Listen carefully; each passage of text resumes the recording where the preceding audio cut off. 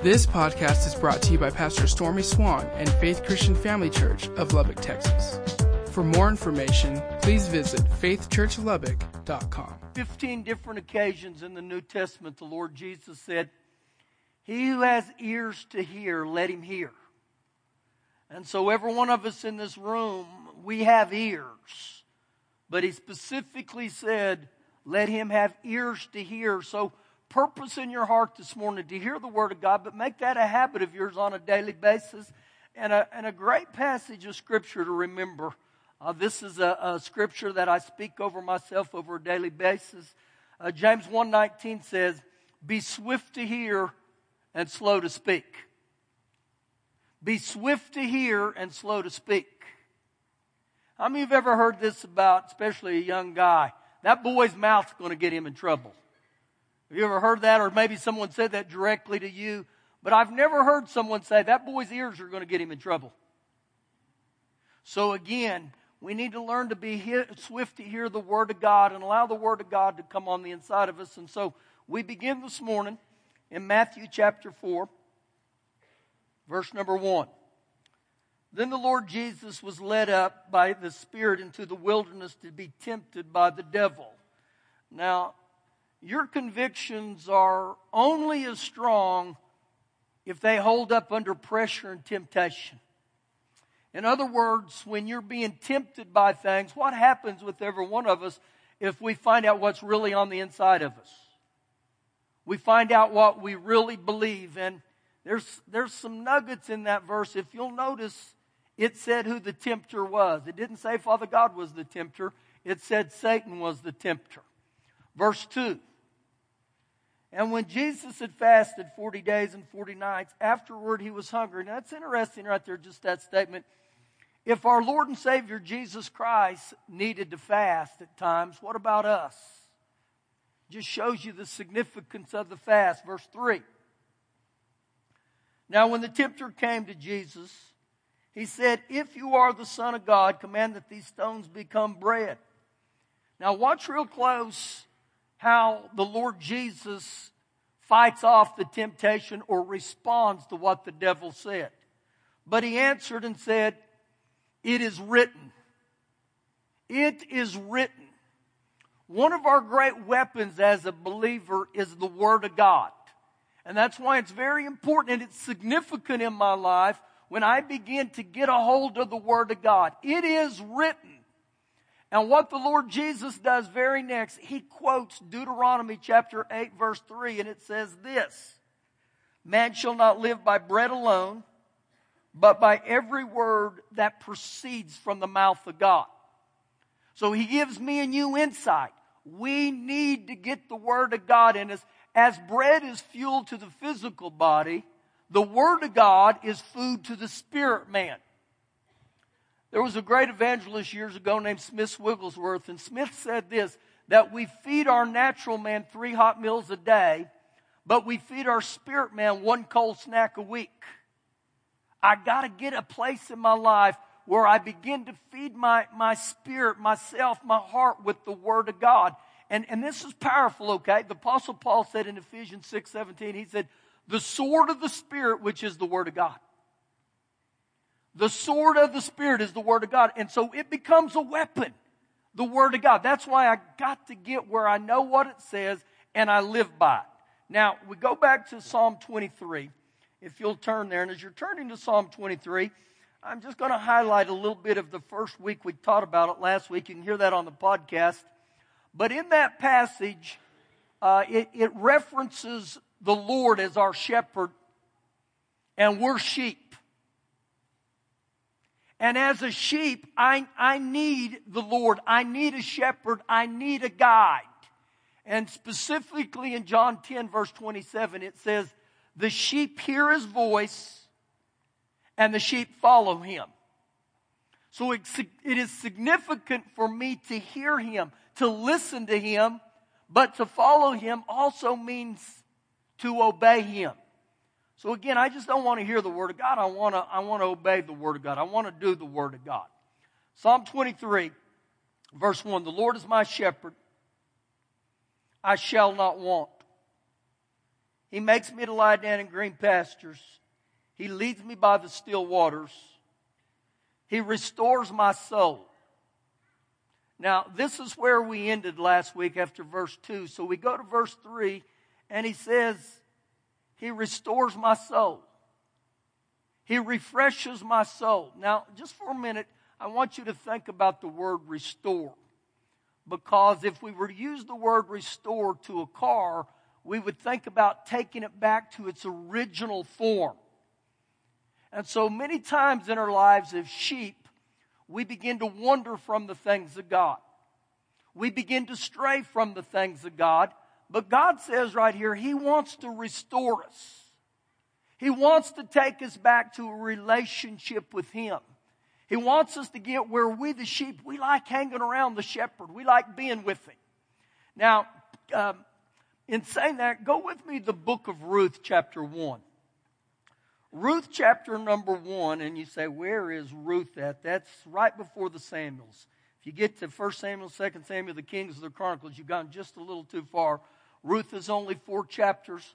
But in this passage here, I begin to find some incredible things about how the Lord wants to restore things to us. Things that may have been stolen from us. Oftentimes we go through a thing called life where there's hurt and pain. God wants to restore us back to our original place. The book of Ruth, chapter 1, verse 1. Now it came to pass in the days when the judges ruled that there was famine in the land. It was a time of spiritual confusion and great compromise. Now, part of the issue right here is why there was famine in the land was the people became their own authority. In other words, they lived by their own opinion, they lived by their own convictions, and they lived by whatever their eyes saw. They thought, you know what? It's okay. Now, anytime we take God out of the equation of our lives and we as human beings think we can live however we want, we're going to get in trouble. There's going to become darkness. And, there's a move even in our society right now, even in America, where it's like, yeah, God has some thoughts and ideas, but humans have some thoughts and ideas too. One of the reasons I love to go to the Word of God on a weekly basis, number one, is where you see what God says, but understand this too. I personally believe this is the only authority and the final authority, okay? You may disagree with that, but this is my heart, all right? In other words, if you were to ask me a question about such and such and such, I would say, what does the Bible say? What does the Word of God say? And the Word of God is the blueprint for every one of our lives. So it's a very, very dark time where they're living. It goes on to say, and there was a certain man of Bethlehem of Judah who went out to dwell in the country of Moab, he and his wife and his 2 sons. So just briefly here, I got to give you a little quick history lesson of Moab.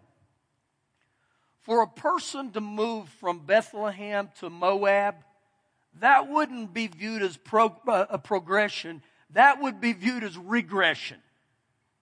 And for a person to move from Moab to Bethlehem, that would be a progress. They'd say, well, yeah, that's great. So if you were to study how the nation of Moab came into existence, in the book of Genesis chapter 18 and 19, they were having issues in a region called Sodom and Gomorrah, and God warned them there, I'm going to destroy this place because they don't honor me, they don't live for me. So God ultimately destroyed Sodom and Gomorrah, and there was only 3 people of that region survived. His nephew named Lot and his 2 daughters. Now through a bizarre twist, Lot impregnates his 2 daughters. And the oldest daughter has a son, and she names him Moab.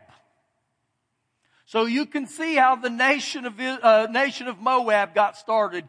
It was twisted. Actually, for your own reference, if you want to study some more about them, that's in Numbers 25. It gives you great insight.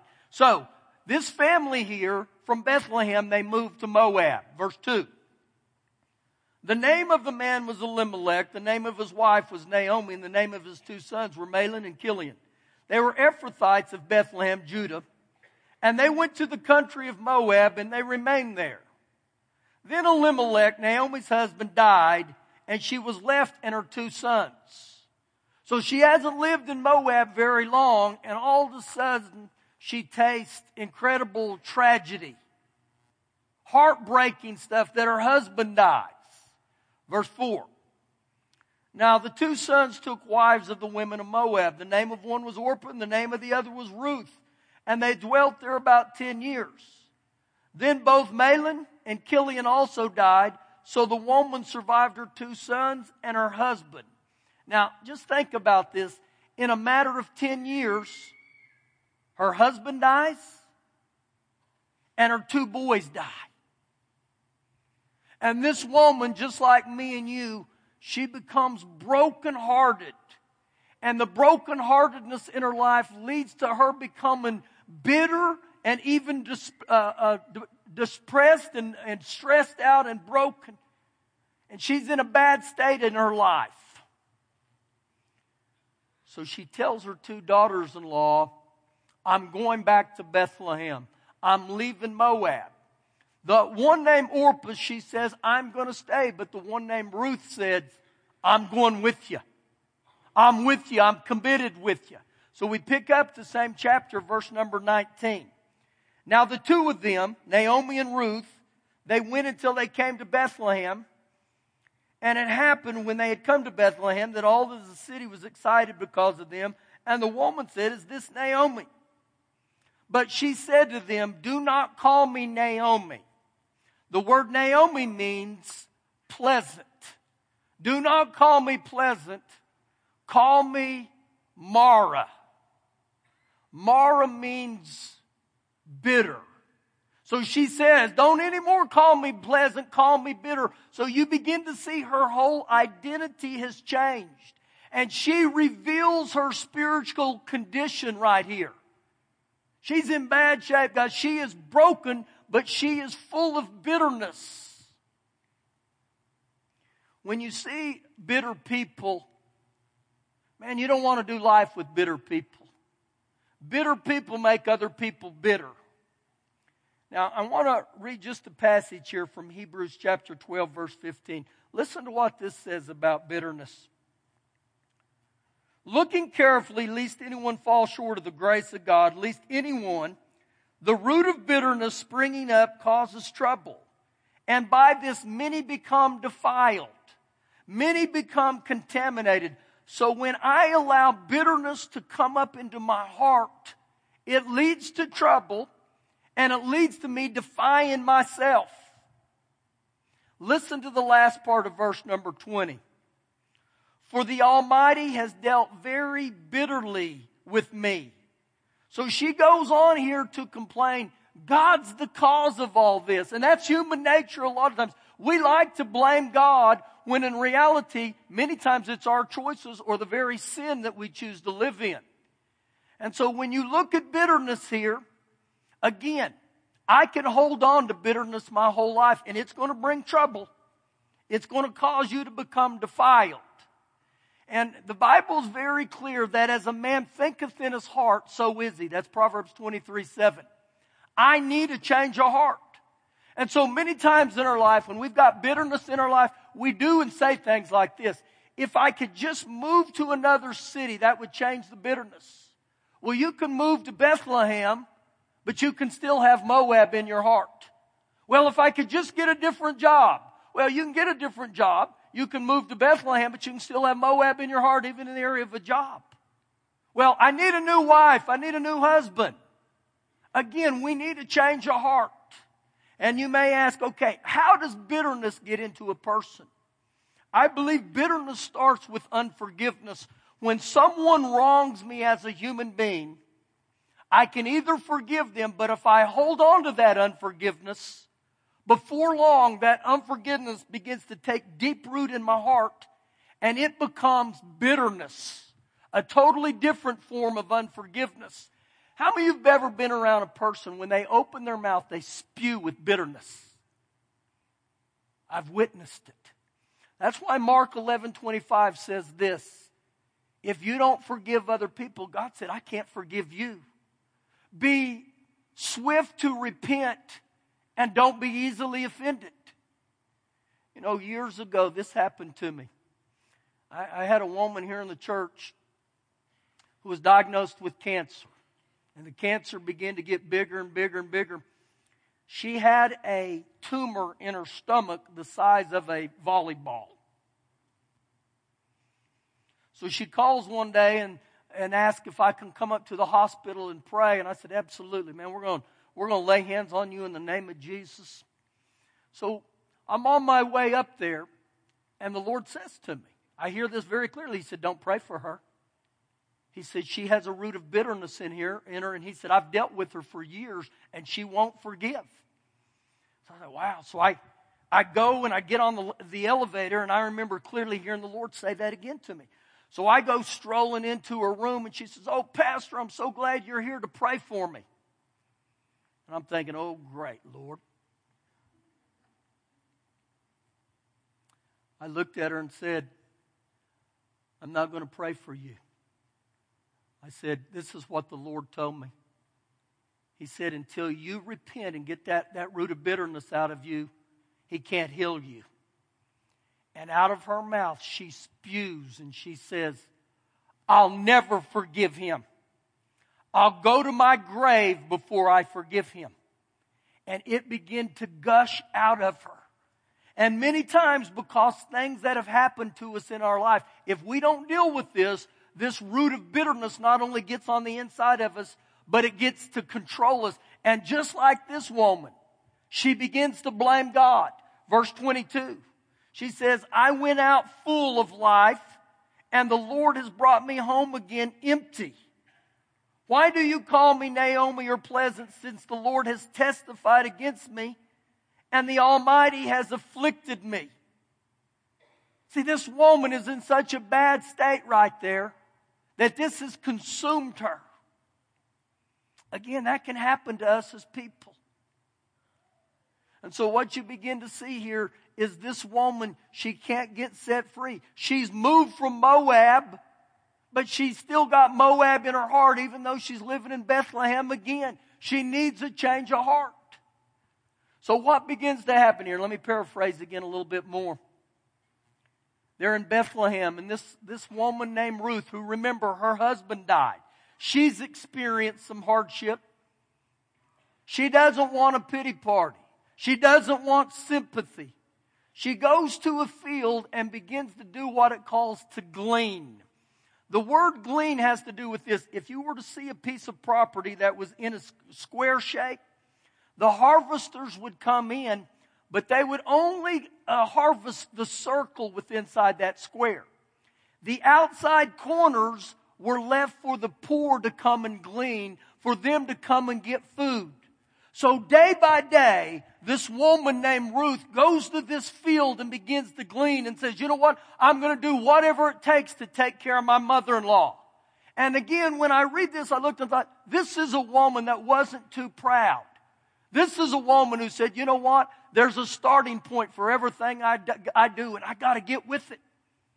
But you know what she doesn't realize? The field she's gleaning in is a man named Boaz. Boaz is a godly man, okay? I didn't say dumbass, I said Boaz. Some of you need to wake up, okay? Chapter 4, verse 13. Now watch what happens. So Boaz took Ruth, and she became his wife. He marries her. This guy named Boaz is a godly man. And when he went to her, the Lord gave her conception, and she bore a son. Then the women of the town said to Naomi, remember, oh bitter herself, blessed be the Lord, who has not left you this day without a close relative, and may his name be famous in Israel. And many translations where it says a close relative, it says a redeemer. Boaz is a type of Christ just for me and you. When we marry Jesus, he becomes our redeemer.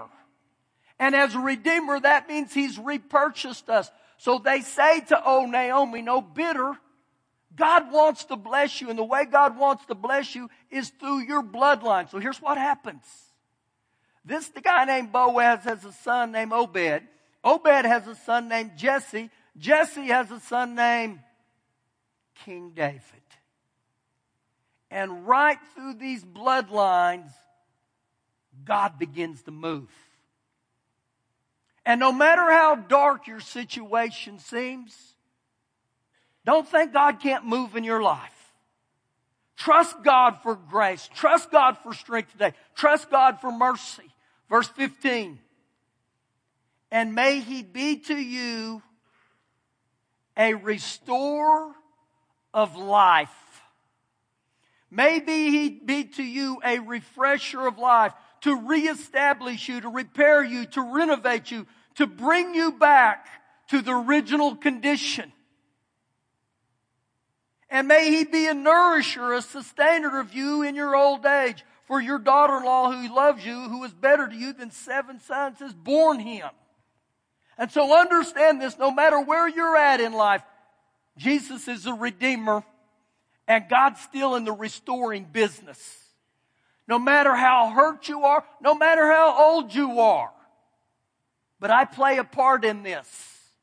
God's desire is for me to respond back to Him. You know, in James 4, verse 8, it says, draw near to me and I'll draw near to you. Come near to me. Hebrews 11:6 says that He is a rewarder and a rewarder of those who diligently seek Him. And so there's got to come a place in my life where I begin to seek God and I begin to trust God. But many of us in this room today, we're full of unforgiveness, and some of you have walked in it for years that you've got bitterness in you. How do we get free from that? God, I got to have your grace here today. I need your grace where you help me to forgive. You know, in Matthew 5 it says this. We're to bless those who curse us. We're to do good to those who wrong us. We're to pray for those who persecute us and despitefully use us. And I will tell you this, there's times in my life when I've read that book, that chapter in Matthew 5, and I thought, I don't want to obey that. I would rather pray the Brutus prayer. And you know what that means? Father God, whack them at the knees. Get them. Get them. But I've come right here in this auditorium, and I've walked this right here, just like I'm doing. I do this all the time when I pray in here. And I said, Father God, I need you to grace me with Matthew 5. That if you said for me to pray for those who curse me, then I'm going to pray for them. And when I begin to pray that, it takes everything within me to say that, Lord, I forgive them, and I'll name them. I'll forgive them for what they did. And not only that, I ask you to forgive them. And the more I begin to pray that, and more that I begin to walk that out, I begin to sense God's grace, His ability on the inside of me, and it begins to change my heart. And I will literally sense God soften my heart. And that's what He wants to do for every one of us. That's His desire. In order to restore us to the place where we're at, that's what He asks of us, that we repent of our sins, but we forgive those others. So here's a thought for you. The same way that I receive God's forgiveness is the same way I give forgiveness. That's powerful. And the reason I tell you about my own life, I'm human. I got a flesh, and there's times that I'm like, oh God, this doesn't seem right. But yet He would never told me in the Word to do that if it was impossible. Turn to Psalm 16, the 16th Psalm. And the goal today is to get out of verse 3 in Psalms 23. So you turn to Psalm 16. And it says in Psalm 23, the Lord is my shepherd, I shall not want. He makes me to lie down in green pastures. He leads me by the still waters. He restores my soul. He leads me in paths of righteousness for His name's sake. Now listen to some of the translations for the paths of righteousness. The Hebrew translation says, He leads me in the right paths. The Message says, you send me in the right direction. How many of you would like to be sent in the right direction? And I want to get on God's path. I don't want on my path. And so when we talk about the word righteousness, many times we have trouble with that. The word righteousness means I'm in right standing with God. I don't get in right standing with God because of my abilities. I don't get in right standing with God just because I live a holy life. The way I become righteous is 2 Corinthians 5:21. I am the righteousness of God through Jesus Christ. So when I get born again, I become righteous. When I get born into this earth as a human being, I have a sin nature. When I get born again as a Christian into the love of God, I become righteous just because Jesus qualified me. So it is very powerful for you to go around and say, I am the righteousness of God in Christ. I'm a brand new creation in Him. I'm a partaker of His divine nature. But I am the righteousness of God in Christ because of what Jesus did for me. For that only reason. And so He says, I want to lead you in paths of righteousness. I want to put you on the right path. Psalm 16, verse 11. You will show me the path of life. Oh, Lord, I welcome that. In your presence is fullness of joy. Many times as human beings, we think our joy comes from the things we have or don't have. Woo, I'm going to have joy this weekend. You know why? I'm going to a big birthday party. Well, that's good for a day or two, but guess what? That birthday party comes and goes. Oh, I'm going to have joy because you know what? I'm going to get this or that in my life. But understand, when you get those things, they start going old. But He said right here, there is fullness of joy in the presence of the Lord. Man, it's healthy to get in the presence of the Lord. He goes on to say this, at your right hand are pleasures forevermore. Now, God promises life, God promises fulfillment, and God promises joy. Turn to Psalm chapter 32. Psalm 31. Verse 3. For you are my rock and my fortress. Father God, you're my rock and my fortress. Therefore, for your name's sake, lead me and guide me. Woo, that's powerful. I look at this verse right here and I think, how many times in our life are we going through situations? How many times in our life that we've got some big decisions we got to make? And you know what? We're more apt to call our friend up on the phone. Or we think, you know what? This seems like the best way to go. But what would happen if we begin to live verse 3 and say, Lord, I ask you to lead me and guide me. And again, sheep weren't designed to lead. Sheep were designed to follow. So Father God, I look to you today. One more passage this morning. Psalm chapter 32. Begin with me in verse 6. For this cause, everyone who is godly shall pray to you. What an invitation. God gives me and you the invitation to pray. In a time when you may be found, surely in a flood of great waters or trials, they shall not come near me. They shall not reach me. You are my hiding place. You preserve me from trouble. You surround me with songs of deliverance. I will instruct you and teach you in the way you should go. I will guide you with my eye.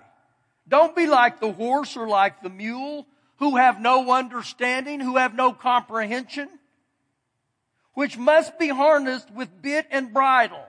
The only way the horse and the mule obey is with a bit and a bridle. And He's telling us, don't be like them. He ends with that verse and says, else they will not come near you. Many sorrows shall be to the wicked, but he who trusts in the Lord, mercy shall surround him.